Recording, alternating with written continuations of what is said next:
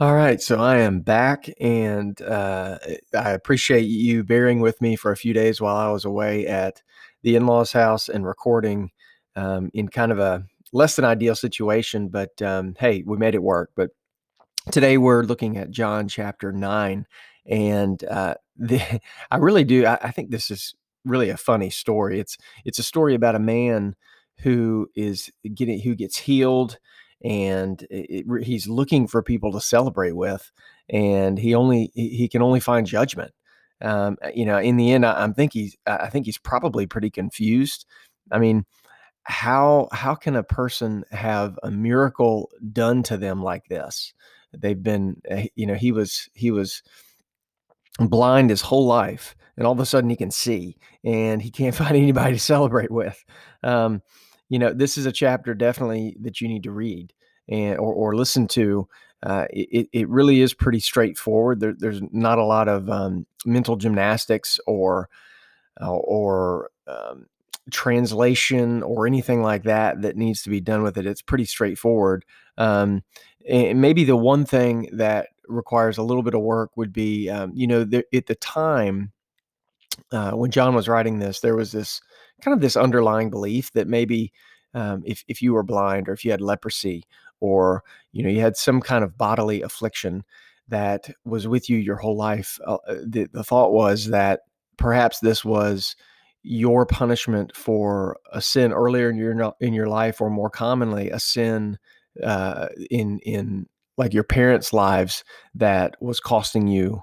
And I guess while technically we know that death and pain and struggle are the result of sin, it's not necessarily as direct as what this belief was. If I'm blind, I'm not blind because my parents sinned, generally speaking.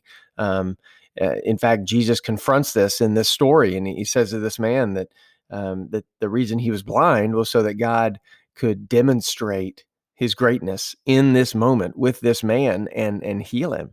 And so I think that's pretty neat. But to me, really what this story illustrates, as we've talked about many times before, and this story just reiterates it, this idea that we will go to extreme lengths to justify our beliefs, to maintain our narratives, and to be right. I think most of us looking at the story would think the Pharisees are crazy at this point. Um, the thing is, there are areas of our lives where we act similarly, though, where we are just as hypocritical. We're just as blind and ridiculous as they are to certain realities. And I feel like this idea keeps coming back as we read John's Gospels, especially as we read these different miracles that John gives us. We see this idea, this digging in of the heels of the Pharisees, and the stubbornness where they're convinced that they're going to be right.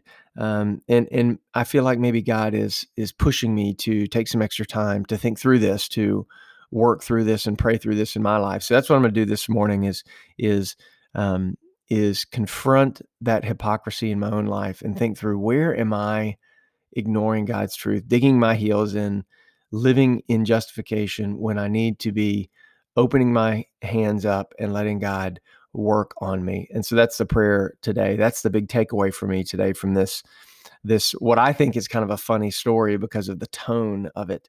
But yeah, hopefully I can carry that with me through the day.